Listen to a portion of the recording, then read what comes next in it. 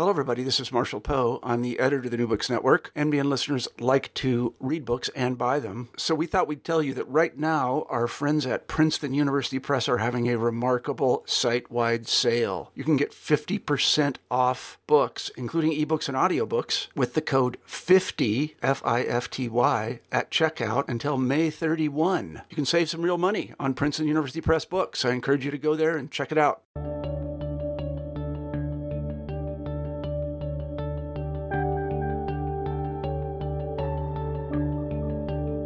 Hello, everyone, and welcome back to New Books in History, a podcast channel on the New Books Network.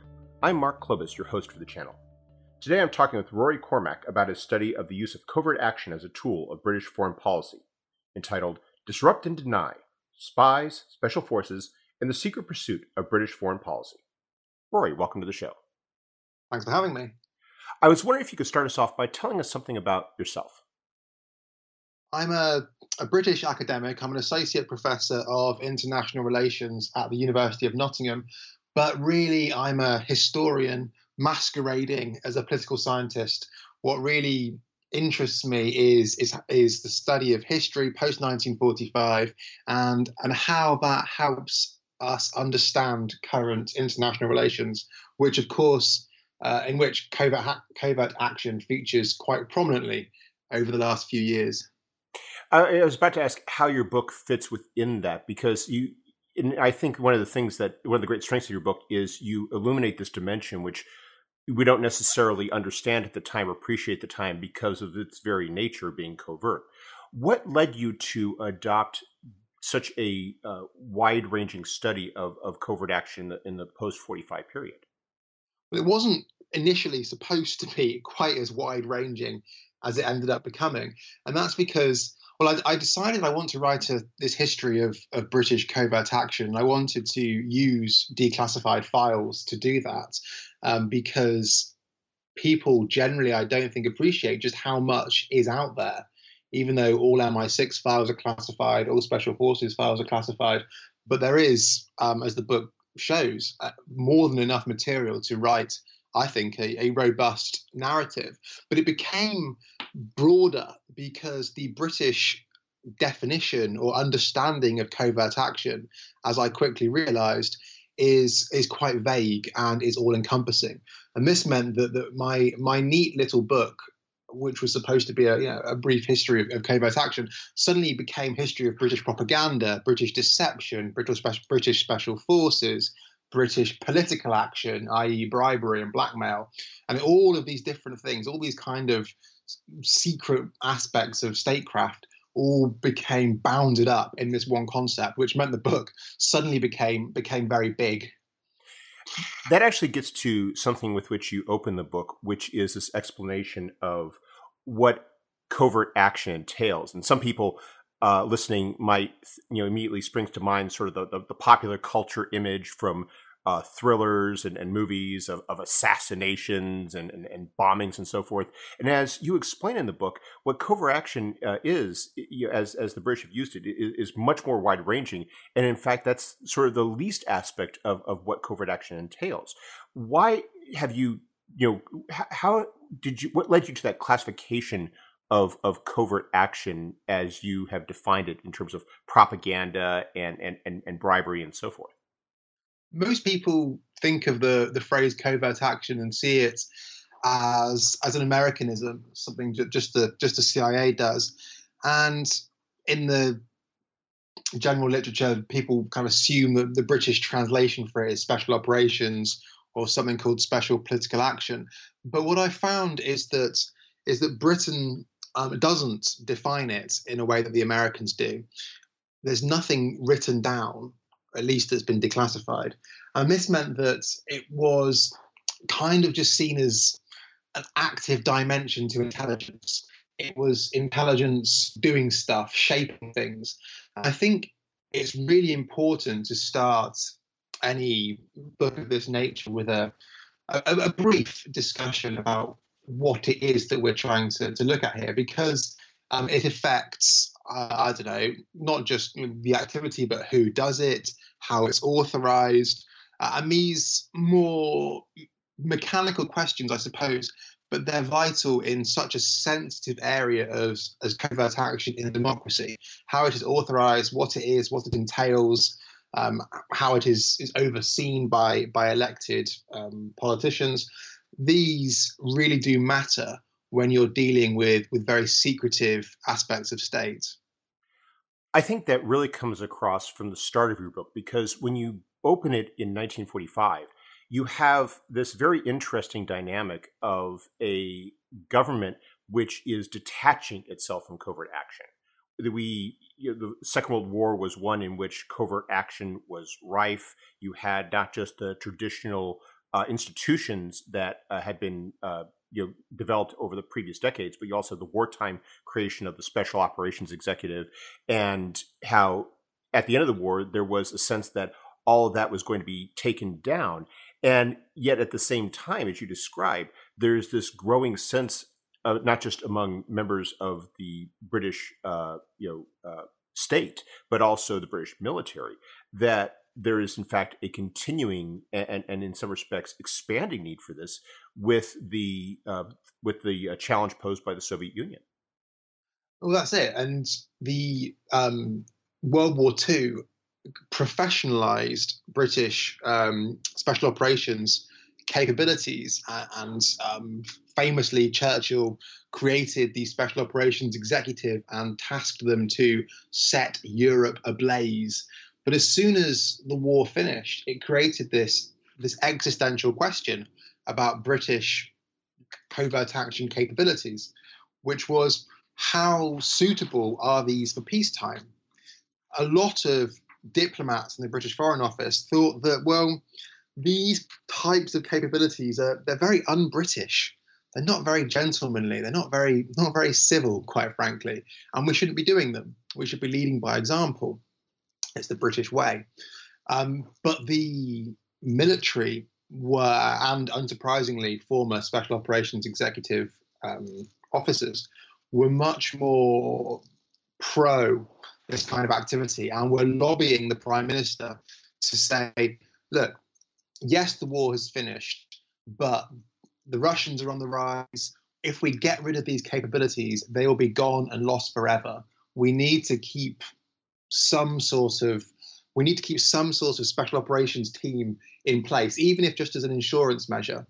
And the Foreign Office, there was a very, very big bureaucratic debate about this. And eventually, some of the special operations capabilities got transferred into MI6, where they belong today. But the wily Foreign Office diplomats ensured that they had a veto over British special operations use ever since 1946. And with the history of British covert action is also a fascinating history of Whitehall intrigue and diplomats trying to outmaneuver the military to ensure that they have control over this very, very controversial and very, very risky form of statecraft. And as you present it, this is not just a matter of bureaucratic turf war. You describe the military as having a very different idea in mind as to how to apply covert action and what should be the purpose of one that's far more aggressive and provocative than what the Foreign Office imagined. Yeah, the military see the Cold War as a war, and therefore they feel that it should be in their jurisdiction. They feel that they should be employing covert action to to put the Soviets on the back foot, to employ it in an offensive manner, to soften up the Soviets, ready for a future war, which they believed may well be coming. And therefore, Britain should take the lead in covert action. And we're talking here about a whole range of different types of quite aggressive actions, including sabotage, kidnap, special operations, arson is mentioned. Even at one stage, liquidation is mentioned, which is incredibly rare to see in the British National Archives. But all the while, you've got the diplomats seeing covert action as something different, something which should only be employed more defensively. to maintain the status quo, and they interpret it in a much softer manner. So things like unattributable propaganda, things like bribery, and when we see the word liquidation written down, I think it almost gave various diplomats a heart attack in the Foreign Office, and it was quickly ruled out. This was 1948, I think. So we see these different conceptions, and because British understandings of covert action are so vague, on the plus side, it allows nimbleness, it allows flexibility. But on the downside, you see these different approaches, different understandings, leading to tension within the government and often to gridlock. You described some of these early operations that they attempted and some of the challenges they faced. I was wondering if you could maybe choose one or two that you find are emblematic of this early effort and some of the efforts to establish this idea of covert action in what was a non-wartime world.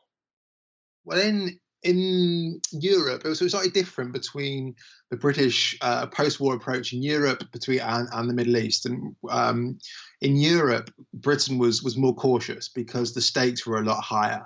If covert action went wrong, it risked escalation to World War III and ultimately to some sort of to nuclear holocaust ultimately. So Britain was quite cautious, and they developed what diplomats referred to as a pinprick approach. And this basically amounted to small-scale operations to sow distrust, to undermine Soviet legitimacy and control, to drive a wedge between the populations of the satellite states and Moscow. So examples would include things like planting evidence on Soviet officials to discredit them. It would involve things like spreading rumors about impending uprisings to try and make the Soviets paranoid and concentrate more on defending their territory than expanding into Western Europe.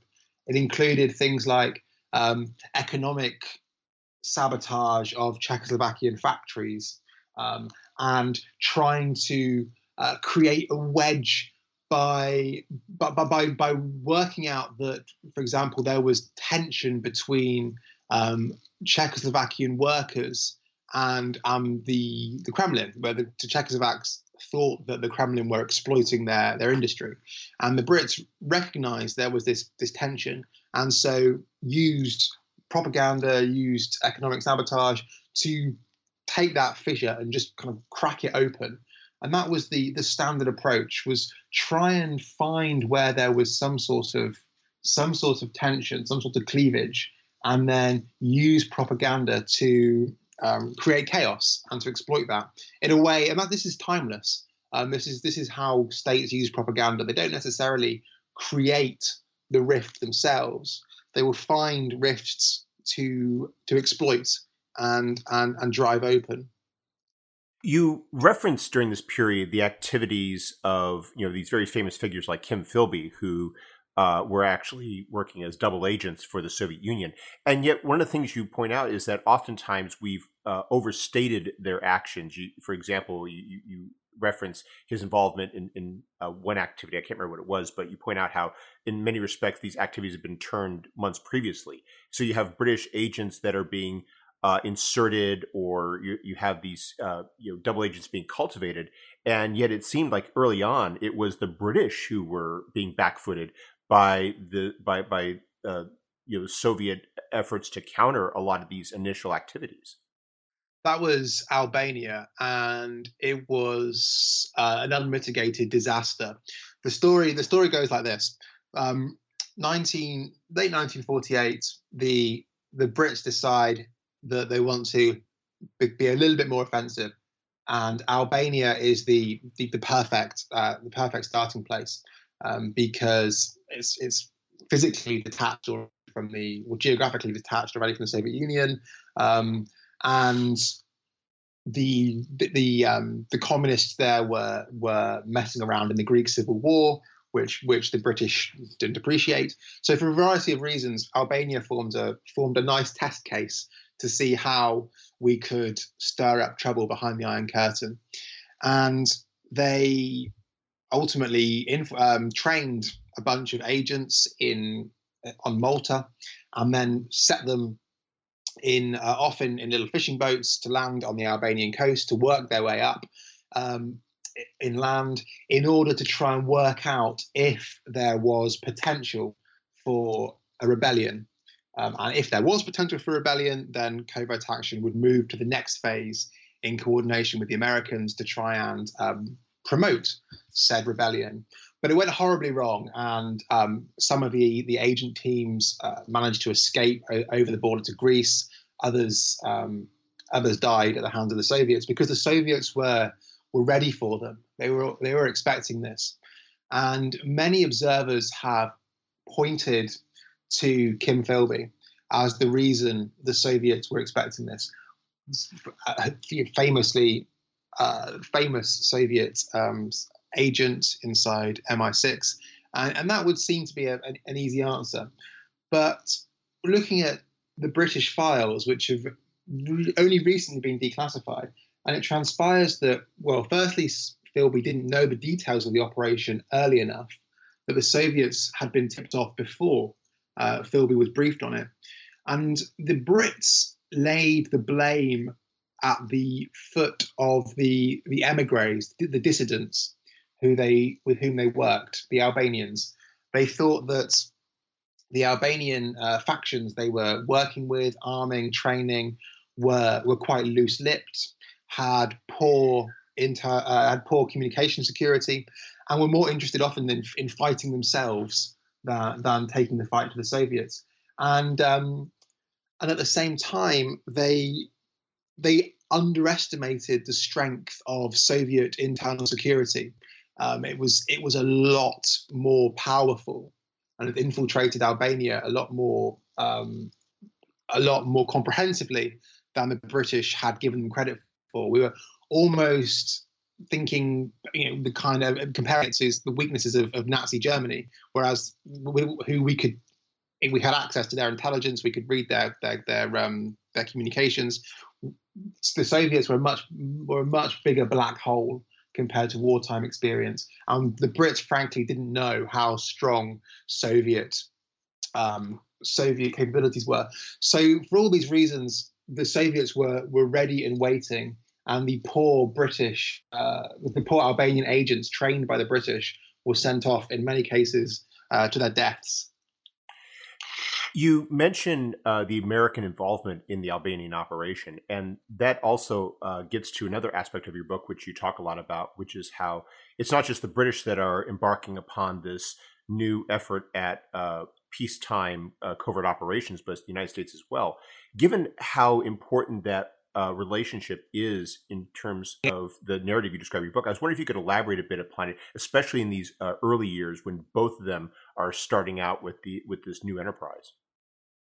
The Anglo-American dimension is probably the bit that I found most fascinating as I was researching it, because we have this understanding of this very, very close so-called special relationship. Well, that's a phrase the Brits obviously use a lot more than the Americans do. Americans have special relationships with lots of countries, but we cling on to this special relationship with the Americans. And so you have this closeness of covert action, along with intelligence activities more broadly. But one thing that struck me, and obviously it was a close relationship compared to that Britain had with any other state, but one thing that struck me was the pragmatic nature of it, and the competition and the disagreements. And they came very, very early on. As early as 49, 50, this cliche, which has been built up over the years, that Britain had the expertise, but America had the money. And that was the driving force of the cooperation.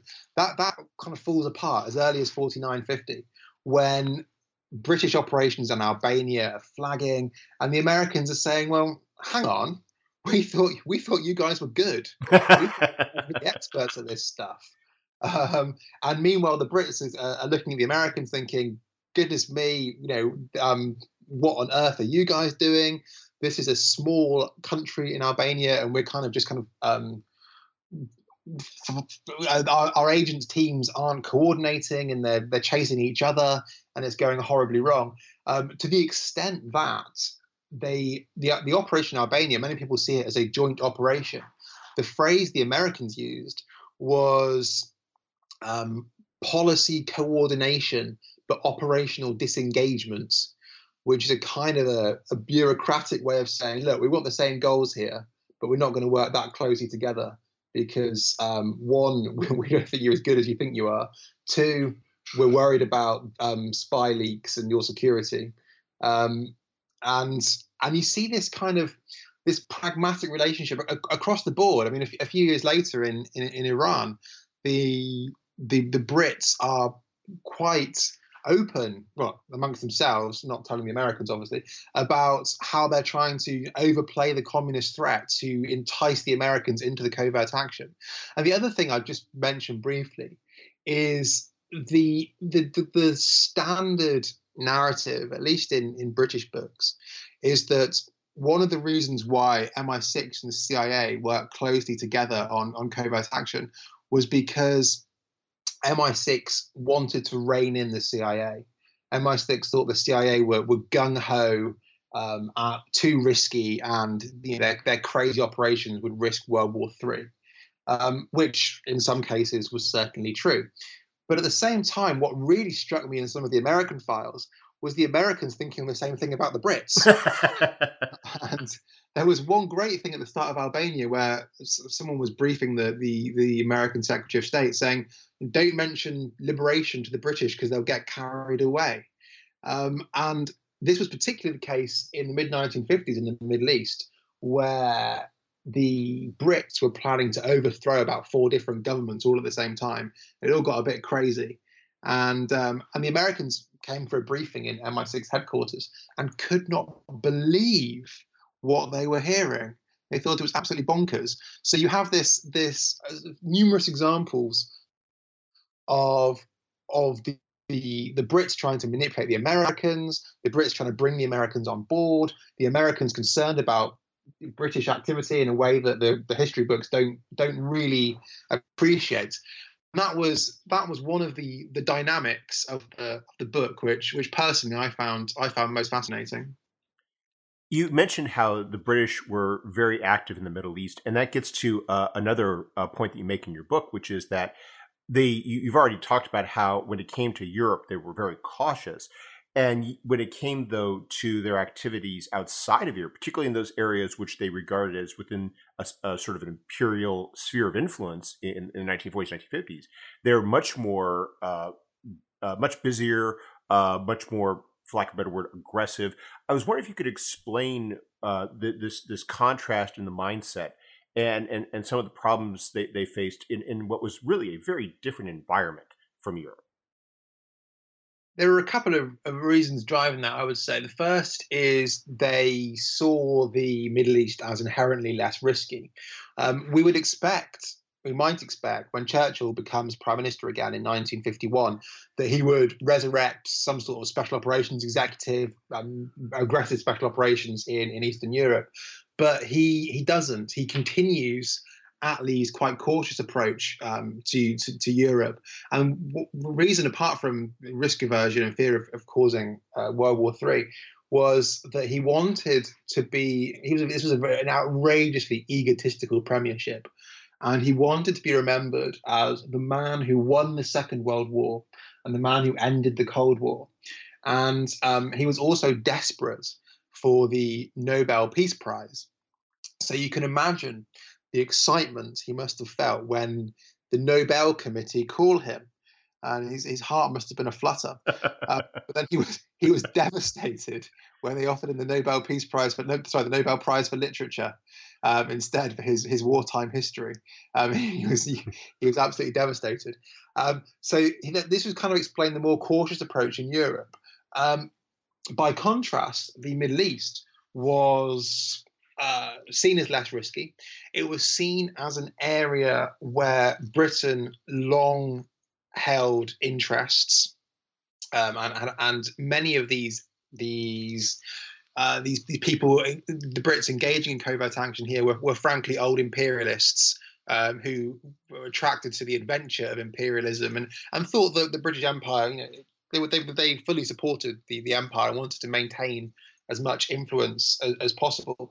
And they were driven to covert action because in the 1950s, as more states become, as nationalism rises, and more states become independent and join the United Nations, there's more and more backlash against Western, particularly British, interference in the Middle East and against colonialism in general. So the Brits are kind of forced to take a more concealed approach to influencing the Middle East, shall we say, than the old-fashioned approach of gunboat diplomacy or just changing a territory's constitution unilaterally. So we see a vast range of operations across a whole host of countries, starting perhaps most famously with the overthrow of the Iranian Prime Minister Mohammad Mossadegh in 1953, which, although ultimately was a joint CIA MI6 operation, it was the Brits who started the ball rolling a good 2 years before it actually happened. Moving on to 3 attempts to overthrow the Syrian government in 2 years, 56, 57. We have special operations against Yemen, involving sponsoring tribal raids across the border from the British British territory of Aden and the Protectorate of South Arabia. We have propaganda in Lebanon, in Oman. And then, of course, particularly famously, we have the range of operations against the Egyptian president Nasser, and as well as propaganda against the Saudi monarchy as well. So you get a sense of just how widespread British covert action was in the Middle East, to the extent that they almost tried to normalize it into routine policy, particularly after the success of Iran, which the Foreign Office admitted caused them to change their mind on quite a few future operations which they previously blocked. But because Iran, where the operation had seemed to be so successful insofar as it did manage to overthrow Mossadegh, the Foreign Office kind of thought, okay, well, we can entertain a few more covert actions that we otherwise might have vetoed. At the very same time that the Suez fiasco in 1956 seems to underscore the fact that gunboat diplomacy is definitely no longer viable, if for no other reason than the very visible nature of it is very alienating. And as you point out, as you've already mentioned, that covert action, by being behind the scenes, by being less visible, doesn't achieve that sense of alienation, which becomes so much more important, as you describe, as they're starting to deal not with subject people, but independent nations whose attitude toward the British is going to shape relations with them. And there was a big debate about whether it was appropriate to engage in covert actions against imperial populations. A big school of thought, particularly coming out of MI5, which had responsibility for imperial intelligence, was saying, look, we cannot do this. It undermines. They will find out, and when they find out, it completely undermines our entire approach to decolonization, which at the time the Brits were quite proud of and thought we were doing an orderly job at decolonization, and that any kind of covert action would alienate people, would completely undermine that process. But obviously the Suez debacle alienated people a lot, not least the United States, where we see this famous diplomatic fallout, where the Americans essentially forced Britain to cause a halt to it. But one of the things that I found particularly interesting from the research is that at the very same time the Americans were professing outrage at British collusion with Israel over the Suez invasion, Britain and America were engaged in very, very top secret, sensitive meetings trying to launch their own collusion plan to overthrow the government of Syria. And that's remarkable. This is it was supposed to happen less than a year after Suez, and they were going to. Whereas Britain colluded with Israel and France for Israel to invade or to invade Egypt, they were going to collude. The Americans and the Brits were going to collude with either Iraq or Jordan to essentially invade Syria and cause an overthrow the Syrian government. So you have this different tiers of history. You have the open history and the diplomatic fighting between the Americans and the Brits over Suez. And at the very same time, you have this more secret tier of history where they are doing the same thing that they were publicly criticized for. And I find that fascinating. And they're the kind of stories that come out in the files that get released 50 years after the initial batch of files, and allowing us to fill in this missing dimension of history, as it's been called. What you've just described points to one of the challenges you face in terms of researching this book, which is that there are certain barriers in terms of when documents are released, and yet as you push past a lot of those rules, the 50-year rule, the 30-year rule, to talk about what's happening with what you identify as the second Cold War of the 1970s, 1980s. How did that change the British application of covert action, and what role does it play in terms of shaping and ultimately concluding the Cold War between the West and the Soviet Union? It becomes more disruptive. We have this British approach, which is developed mainly in Eastern Europe, about, as we discussed, pinpricks, chipping away, eroding authority, and this is I would argue the British way in covert action, which we still see today. The more hardcore approaches, as evidenced in the Middle East in the 1950s, trying to overthrow governments, coups, even talk of assassinating the Egyptian president, for example. That seems to have fallen by the wayside. And in the Second Cold War, there's talk of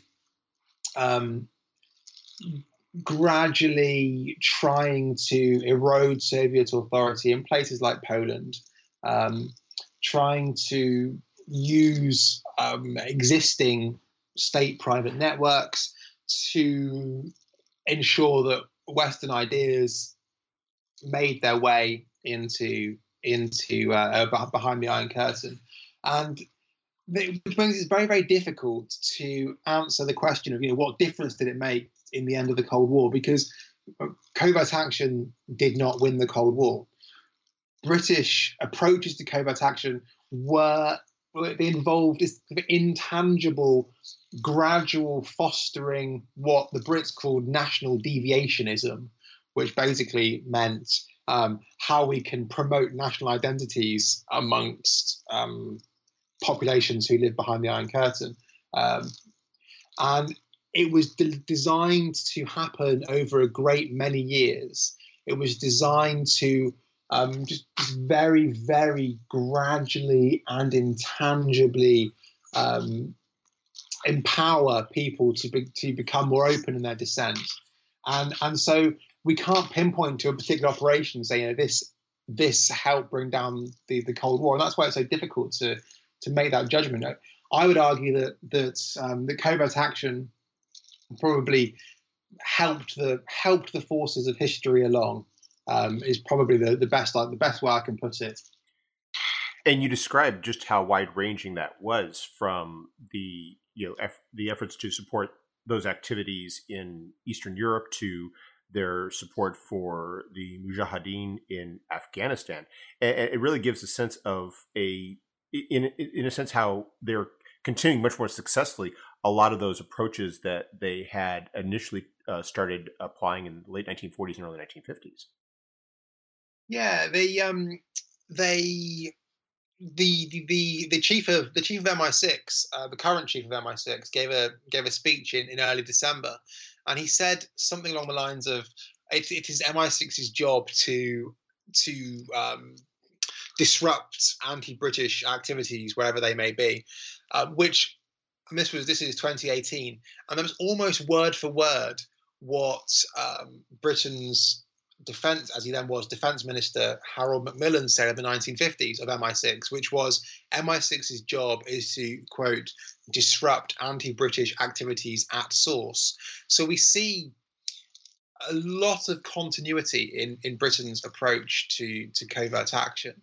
It's about trying to disrupt activities before they become a serious threat to the British mainland, and that included Afghanistan, where they were trying to disrupt the Soviet authority by aiding the Mujahideen, and particularly by facilitating other countries to help the Mujahideen as well, particularly America. And this is another example where the Brits played on their relationship with the Americans to try and ensure that we had a bit more leverage. This was covert action, perhaps alongside intelligence more broadly and maybe nuclear weapons, is the last remaining area really where Britain still has some leverage in an increasingly asymmetric relationship.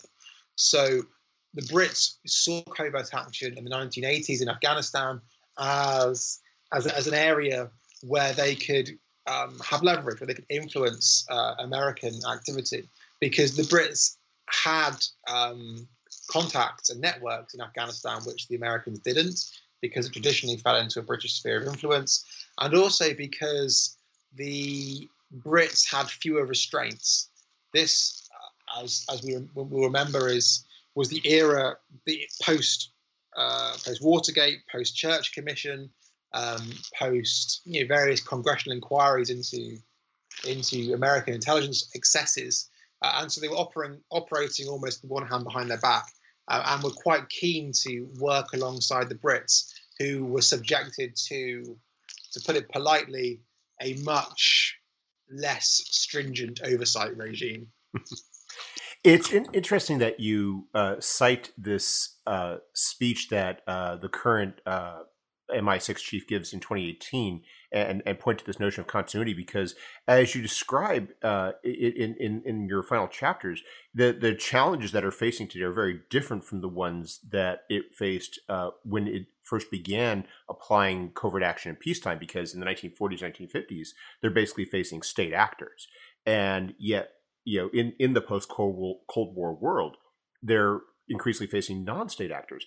And I was thinking about this, especially as I was reading your chapter on the Troubles, which I thought was very interesting, given that you don't necessarily think of, at first blush, the idea of MI6 SIS, engaging in what you'd think of as being part of MI5's purview, and how yet in some ways that is a portent of sort of the challenges to come in many respects. It is, and what we see in the Troubles is this ability, or this attempt to, again, disrupt a non-state actor. And this wasn't entirely new. A lot of British covert action involved trying to disrupt nationalist actors in the Middle East and in Southeast Asia.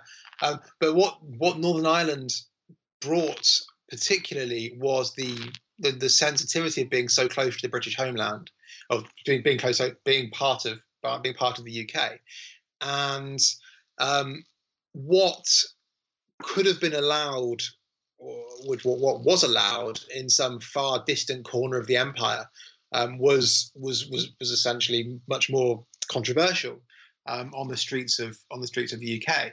And so what we see is this attempt to legitimize some quite sensitive operations, some quite since the ones that have been come out, some quite out there operations, and they had to be legitimized. And one of my favorite little stories from this was the propagandists in the Foreign Office department called the Information Research Department, which oversaw the unattributable propaganda, and they had to justify why they should be allowed a role in Northern Ireland.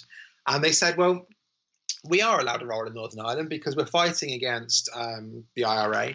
The IRA fall into our remit because A, they're linked to Ireland, which is a foreign state. B, they're supported by the Soviets, therefore they come under our remit. And thirdly, my favourite was they're Catholics. Therefore they're linked to the Vatican City, which is a foreign state, and therefore we're allowed a role. So you see this interesting kind of attempts at linguistic acrobatics to try and justify what the Brits were doing in Northern Ireland, and it was quite hardcore.